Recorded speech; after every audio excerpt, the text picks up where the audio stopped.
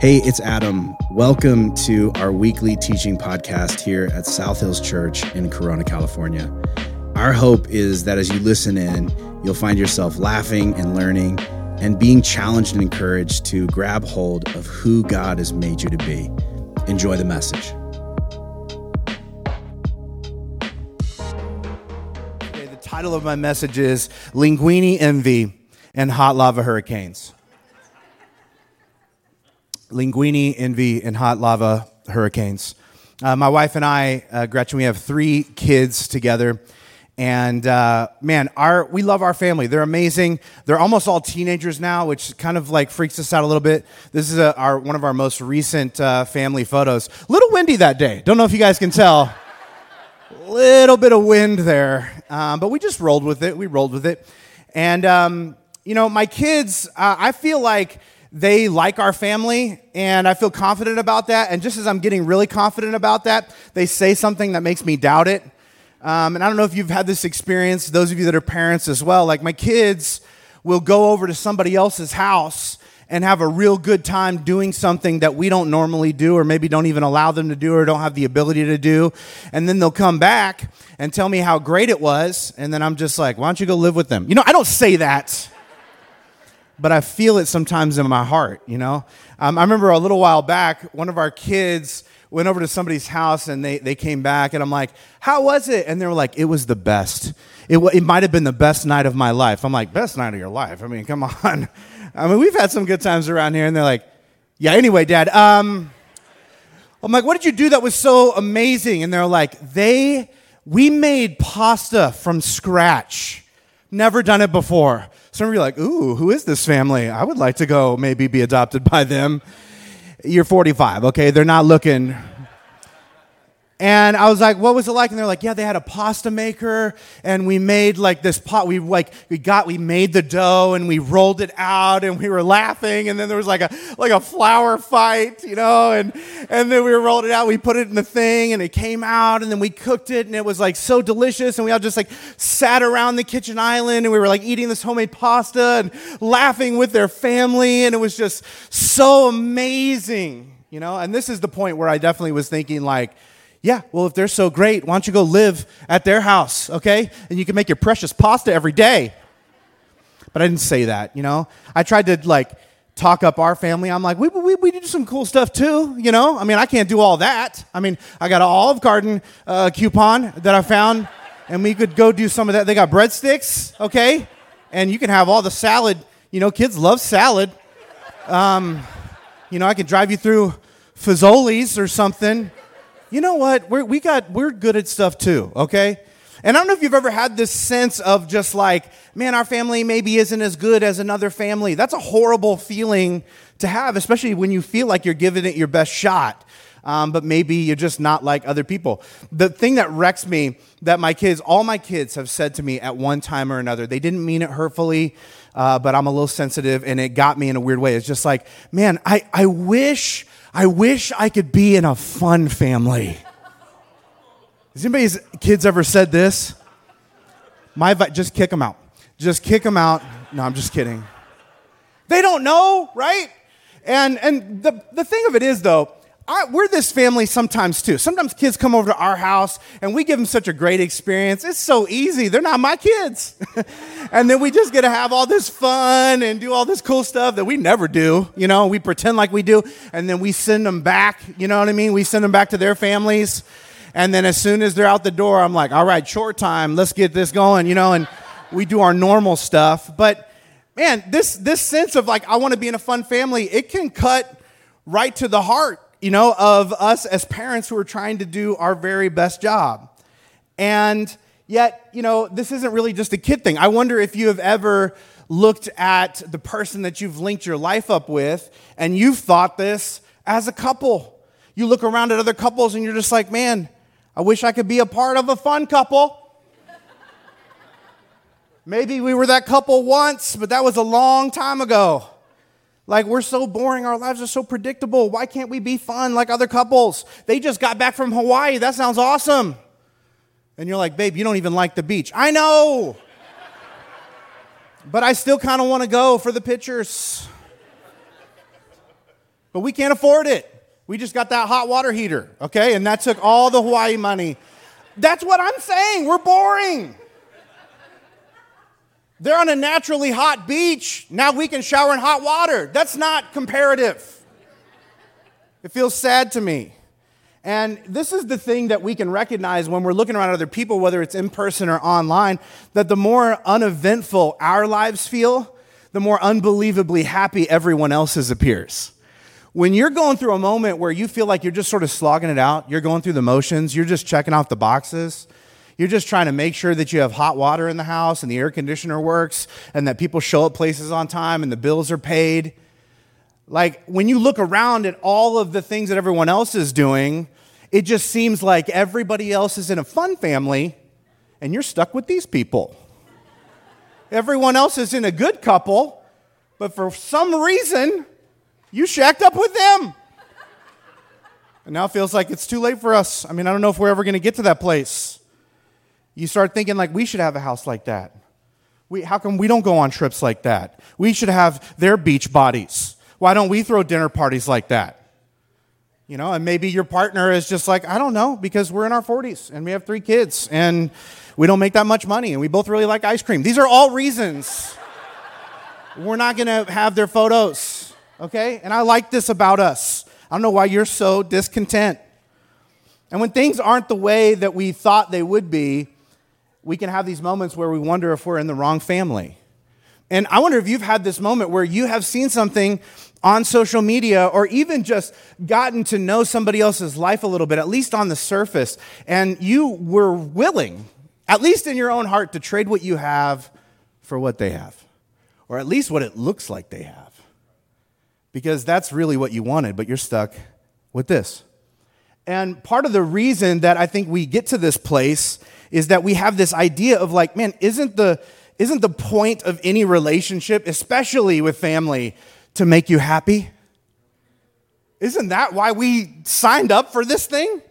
I mean, nobody gets married thinking like, hopefully in a couple years, oh man, all the magic will be gone and we'll spend most of our time just fighting about money. Oh God, I hope that's what's coming.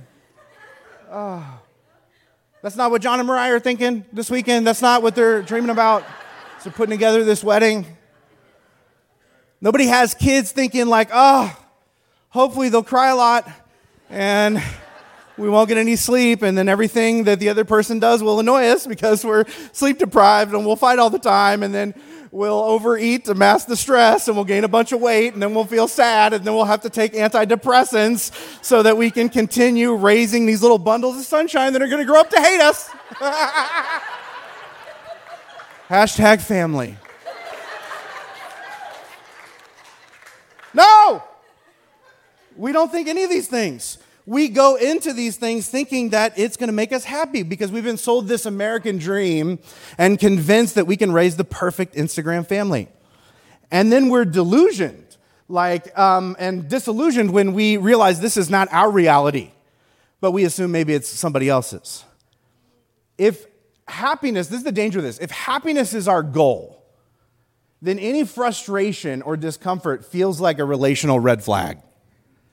Like, what's going on? I'm supposed to be happy, and I'm not. So maybe we're not right for each other. Maybe this isn't right. Maybe we're doing everything wrong. Which is why, if we're not happy, we see it as our right to blame, punish, or withdraw. If you're not making me feel like I want to feel at all times, then I have a right to pull out. I have a right to make your life miserable in return. I have a right to blame you for my frustration and disappointment, for my expectations being dashed. I have the right to sort of push your buttons and do the little things that I know sort of torture you because I'm feeling tortured by you, even though you don't even know that you're torturing me. But I'll let you know, passive-aggressively. Don't you worry. And this is sort of how so many of us live our lives. And we end up saying things like, you know what, when I'm 18, I'm out of here. You know, like things were great between us until the kids came along. I don't think this is what love feels like. I think there's something wrong with these people. Most of you have said that. We've grown apart. It's just too hard now. I don't think I can do this anymore. But I got to tell you, if God's goal for family is just for us to be happy, then a lot of the advice that he gives us about relationships in Scripture really doesn't make any sense. Because it's advice aimed at a different sort of goal. Like, let me just give you an example of this from the New Testament. Ephesians chapter 5, verse 21. It says this: submit to one another out of reverence for Christ. Wives, submit to your husbands in everything. Husbands, love your wives just as Christ loved the church. He gave up his life for her. Children, obey your parents and honor your father and mother. Fathers, do not provoke your children to anger by the way you treat them. Now, here's the thing I want you to understand. This feels like really bad advice if you're just trying to be a fun family. If that's the ultimate goal. Because I don't know that I'm going to feel happy when I'm submitting.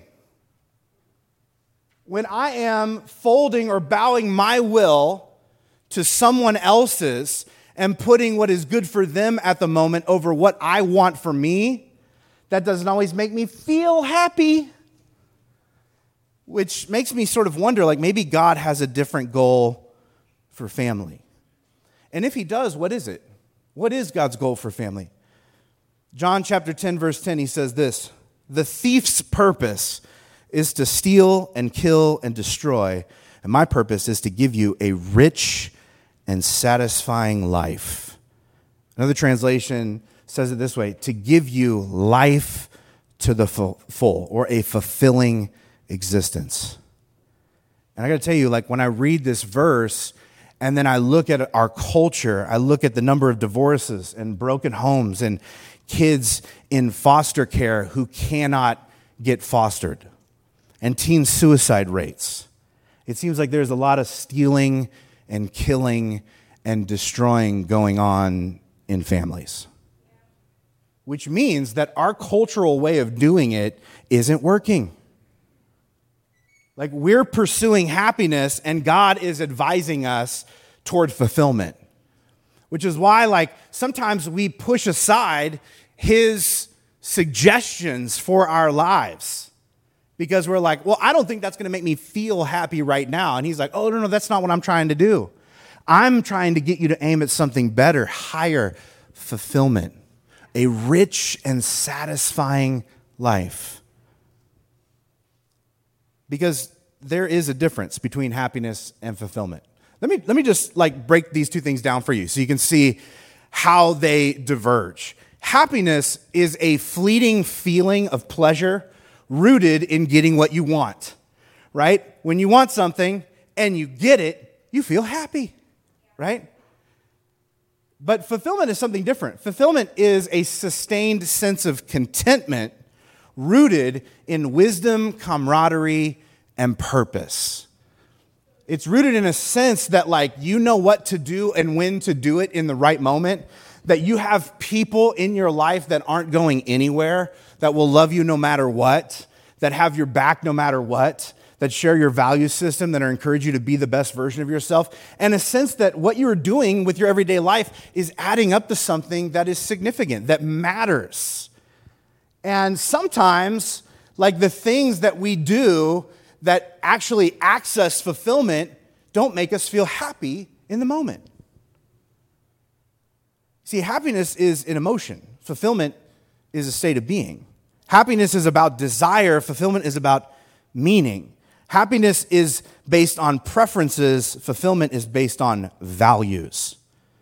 So in God's mind, the purpose of family isn't always to make us happy, but to help us become holistically healthy. And all the advice in Scripture is aimed at that end. Interestingly, pursuing fulfillment actually does result in happiness. Like we know this statistically and scientifically, not just scripturally. But pursuing happiness often sabotages our fulfillment. And if we don't understand this, we'll spend our lives chasing a feeling instead of what's fulfilling. And there are so many people who are busy chasing a feeling and actually access happiness and then feel hollow because they got happy, but they sacrificed their health in the process. Their physical, emotional, spiritual, intellectual, relational health. And so they got a feeling that burnt off really quick, and they let go of what's fulfilling. And nobody feels good about that trade. But here's the reality. Every one of us is doing one or the other. We're either pursuing a feeling or we are trying to aim our lives at what's fulfilling. And whichever thing that you are doing actually doesn't just affect you, it impacts every decision you make for and about your family. And I want to give you an example of sort of how this works and can go really wrong really quick from a family in Scripture. This is all the way back in Genesis chapter 13. And it says this: Lot and Abram had both become wealthy. Now they're relatives, right? But the land could not support both their flocks. And finally Abram said to Lot, let's not allow this conflict to come between us. We're family. How many of you have heard this before? Let's not fight. We're family. Using the same argument here. Verse 9, he says this: take your choice of any selection of the land that you want. If you want the land on the left, I'll take the land on the right. If you prefer the land on the right, I'll go to the left. You know how directions work. And here's the question that Abram is really asking. And we do this a lot in family. We ask a surface question, but we're really trying to get a deep answer.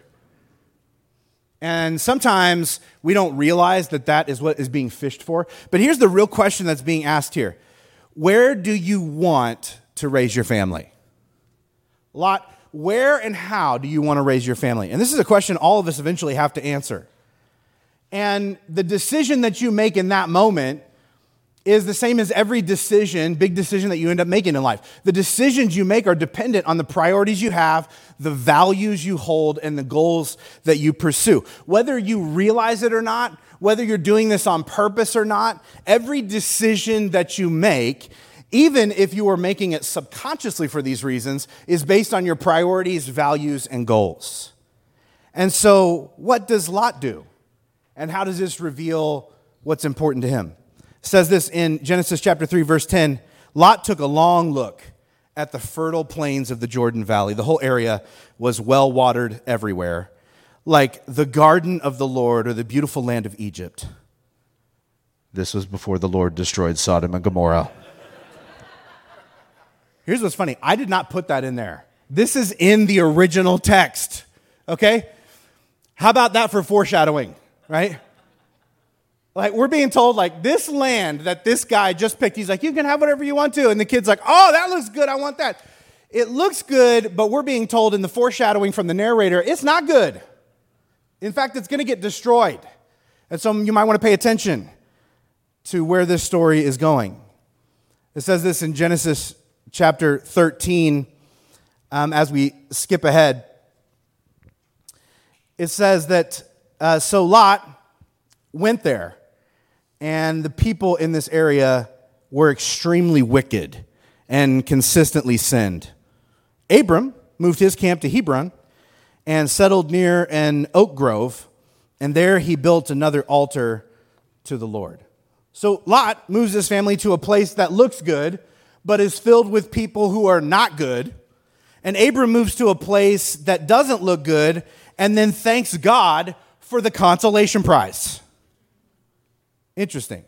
Do you do that? Like when you're like, God, this would be nice, and he's like, how about this? And you're like, thank you, God. We're usually like, right?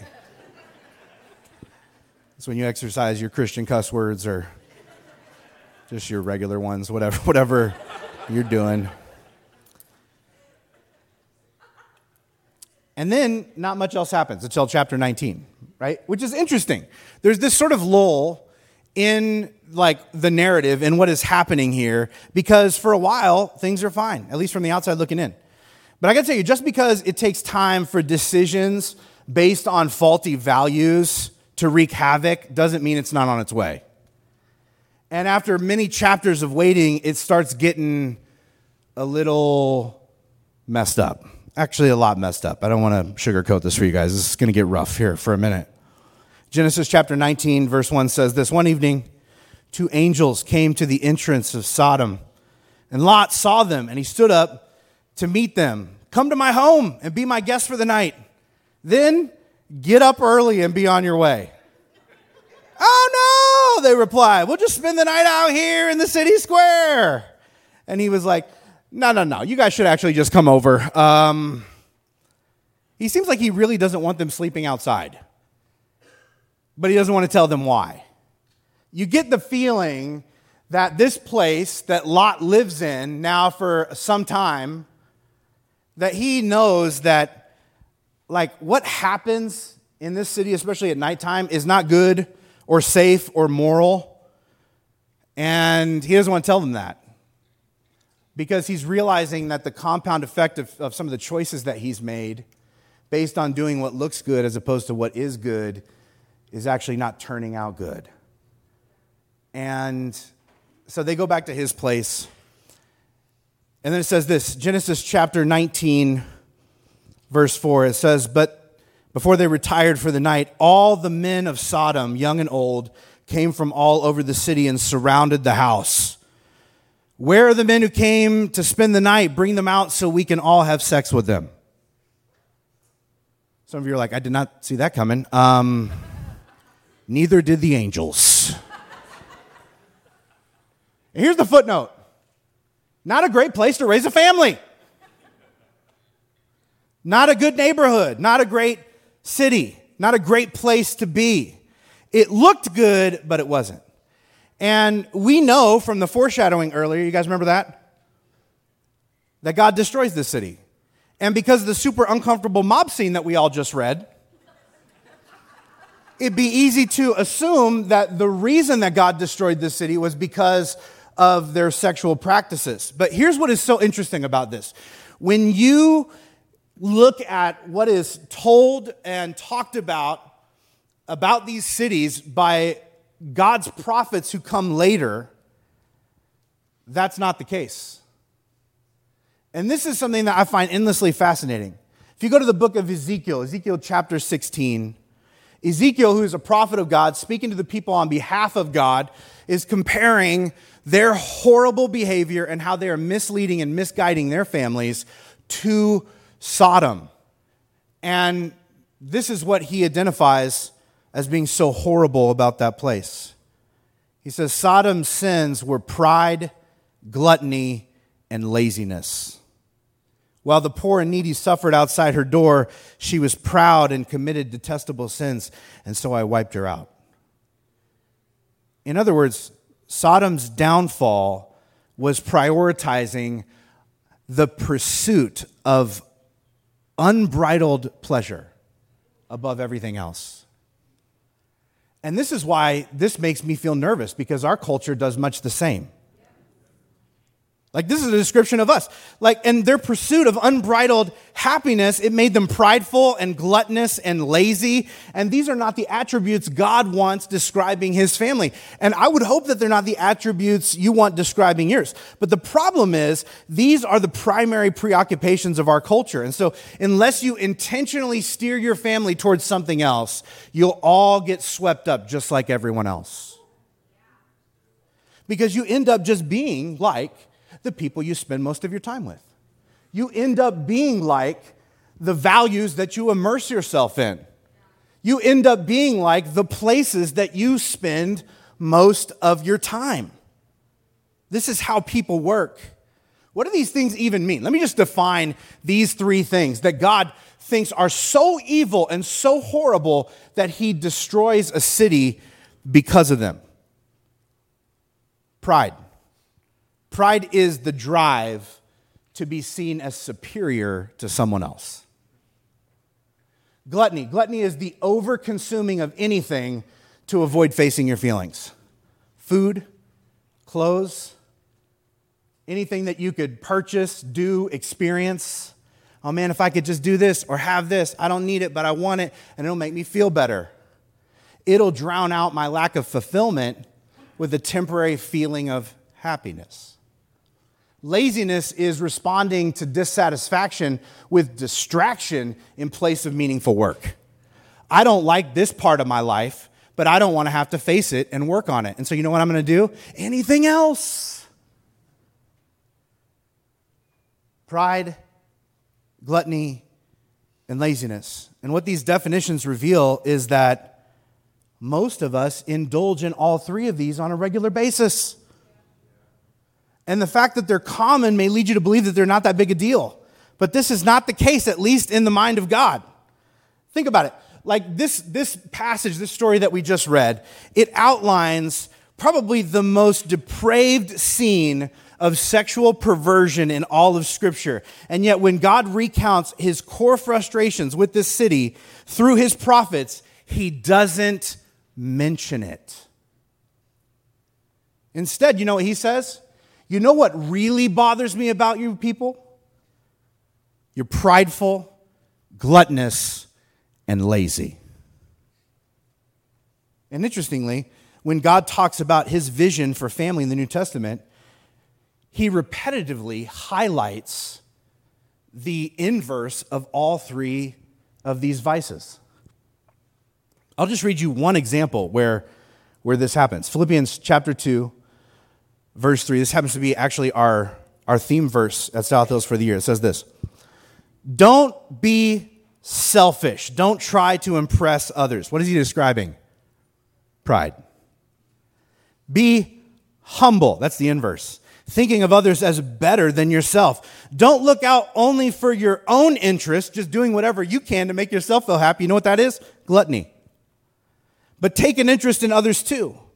You must have the same attitude as Christ. Though he was God, he gave up his divine privileges and took on the humble position. Humble position, that's contentment. No matter what position I find myself in, no matter what needs to be done, I'm willing to do it. I can find happiness and fulfillment inside of it. And he took on the humble position of a servant, which is service, which is the opposite of laziness. And I got to tell you this, the point of family, according to the entire New Testament, is to cultivate Christ-centered living. Christ-centered living. That you and your kids and everybody connected to you, that the more they're in your family and in your orbit, the more their behavior looks like the behavior of Jesus. Not that the more they're with you, they know more about the Bible. That's great. But if being educated about the Bible doesn't affect your behavior to be more like Jesus, it's taking you in the wrong direction. And we aim at Christ-centered living by prioritizing the three values that actually counteract the vices that we find in the city of Sodom: humility, contentment, and service. This is the inverse of pride, gluttony, and laziness. And I'll just define these things for you. Humility is this. Humility is a willingness to listen to and learn from others regardless of their status. Oh, you don't have a degree. Oh, you're not as old as me. Oh, you don't know as much. Oh, you haven't done that. No, there's something I can learn from every single person. And actually, after all my study, there are still things for me to learn and know and experience and draw from others. Contentment is a sense of gratitude and satisfaction with what you have right now. It's the opposite, right, of this desire for gluttony of like, I have this, but like, I'm not going to be happy unless I get a little bit more, a little bit more, a little bit more, a little bit more. I need that. I need to go there. I need to have that. I need to possess this, need to do this, need to achieve this. And contentment is the opposite of that. And then there's service, which is working to benefit others without expecting anything in return. And to bring it back to our Genesis story, these are the three values Abram demonstrates in the way he leads his immediate family. He tells his nephew, you know what, you pick first. You pick first, I'll take what's left. That's service. You, the kid, you want the best portion for yourself? Whew. Okay. Humility. Wow. And then the first thing that Abram does, when he gets the thing that he didn't want, he still sees it as a blessing from God. And he honors him with his less than ideal situation. That's contentment. Quick pop quiz, okay? Which one of these guys' lives resulted in them losing everyone and everything they had in a hot lava hurricane?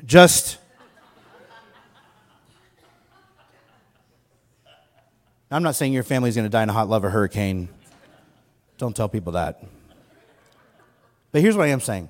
Whatever you prioritize in your family shapes the outcome of your family. And to be clear, your priorities aren't what you say, they're what you do. And I think this is why a lot of you that may be new with us here are just like, man, I really didn't want to come here today because I've known a lot of horrible Christians. I didn't come for Jesus today, I came for Mario. If you wouldn't have advertised that, I don't know that I would be here. Because there's a lot of people who call themselves Christians and they're like, these are my priorities. But then what they do and how they live, those things don't look much like Jesus. And here's the thing. You can convince yourself that you really care about and what is most important to you is any number of things. But people are so good at self-deception. How good are you at lying to yourself? You know who's harder to lie to? People watching your life. And I got to tell you, especially if you're parents, you can tell your children that your priorities are whatever you wish they were. But they know that your priorities are whatever it is you do and demonstrate in front of them. And for some of us, the reason our kids go a different direction than we set out for them is because we tell them to care about something that they have never seen from us.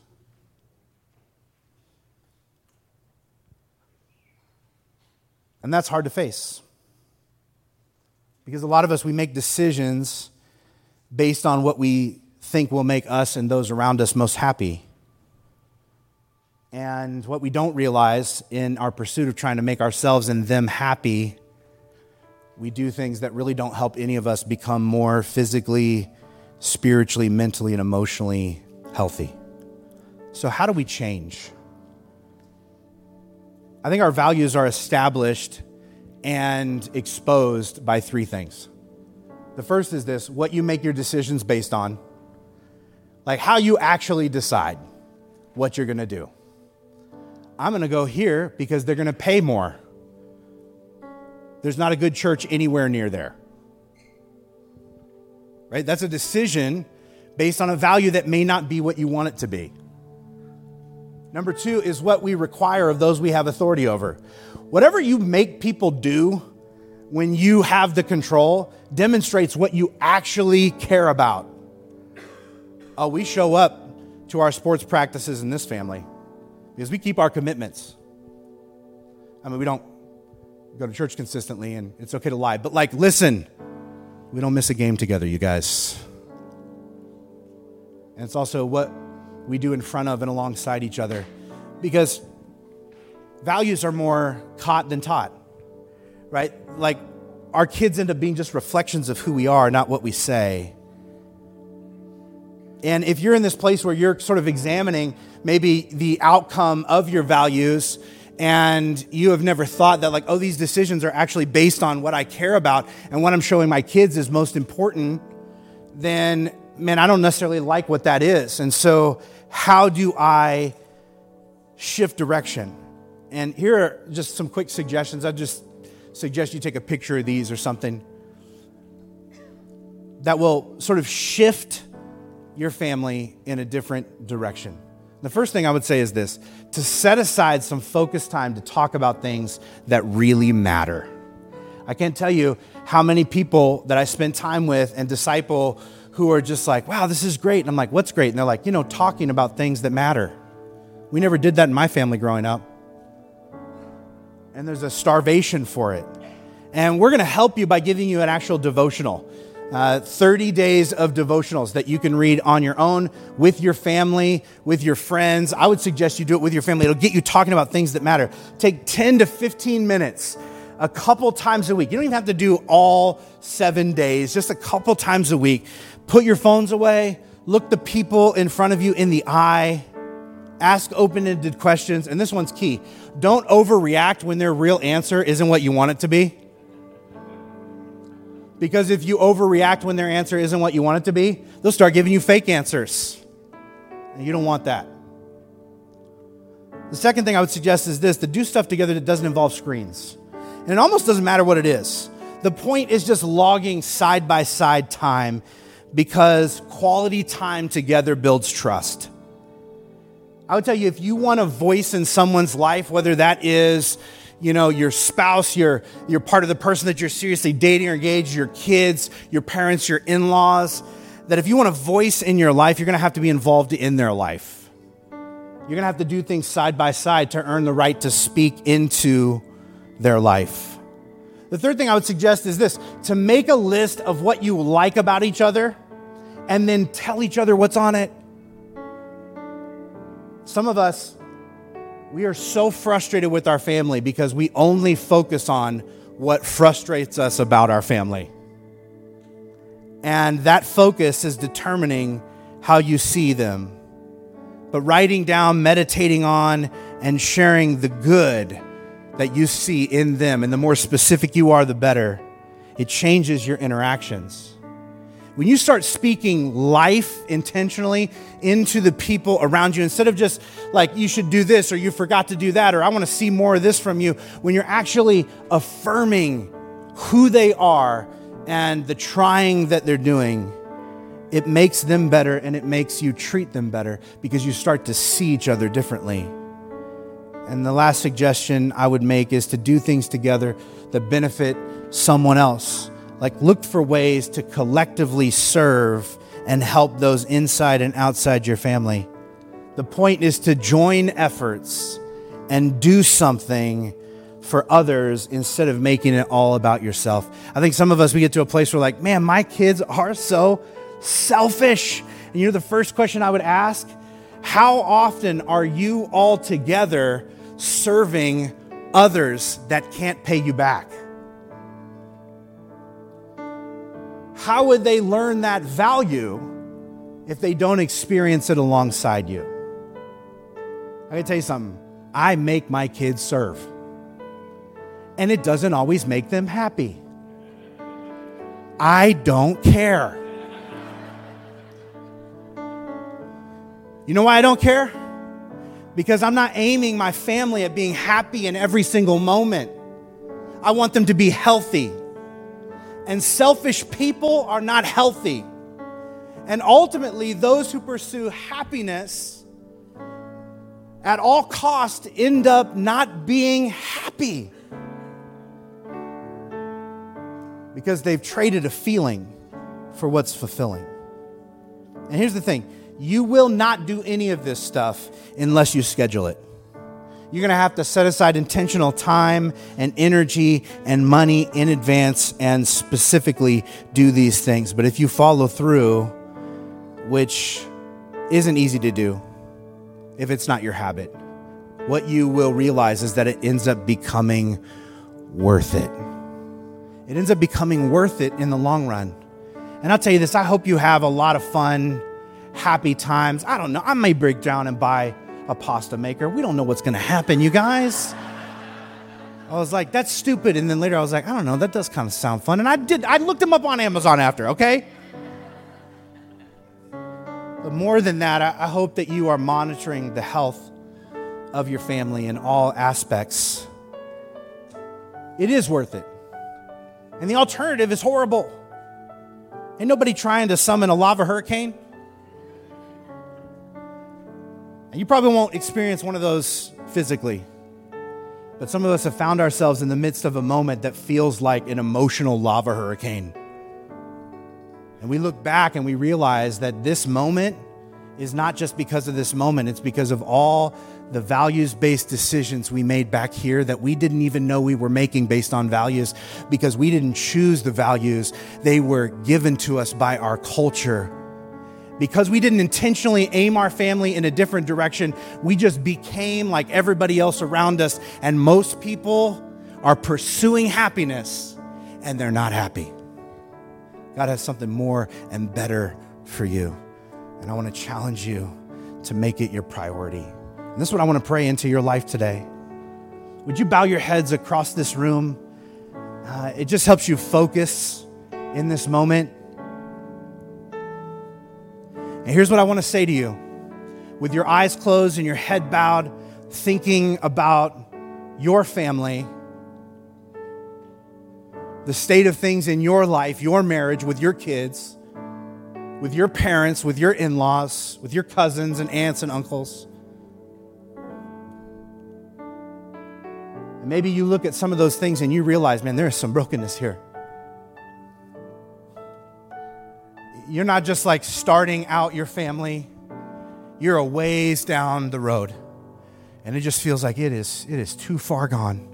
And I gotta tell you, this is the beauty of the Jesus story, that even dead things can be brought back to life through the power of Jesus. What I want to pray into your life is that no matter what is broken and shattered, that God can breathe new life into that as you place your faith and hope and trust in Him, and not just believe in His direction, but begin to behave in His direction. I think all of family healing begins with determining to give your heart, your life, your faith, your trust to Jesus, to base who you are on what He says is best.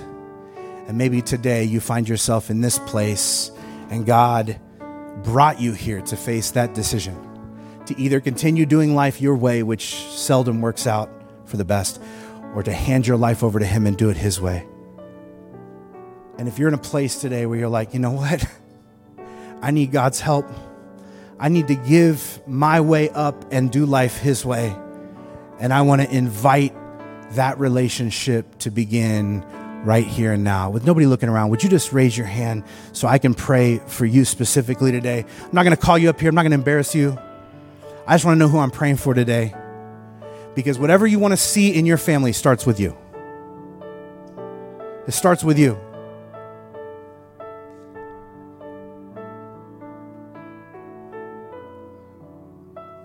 His hands up all over this place. And I want to encourage you, if you raised a hand, I'm going to say a prayer, and I want you to think about the words I'm saying and pray them along and mean them in your own soul.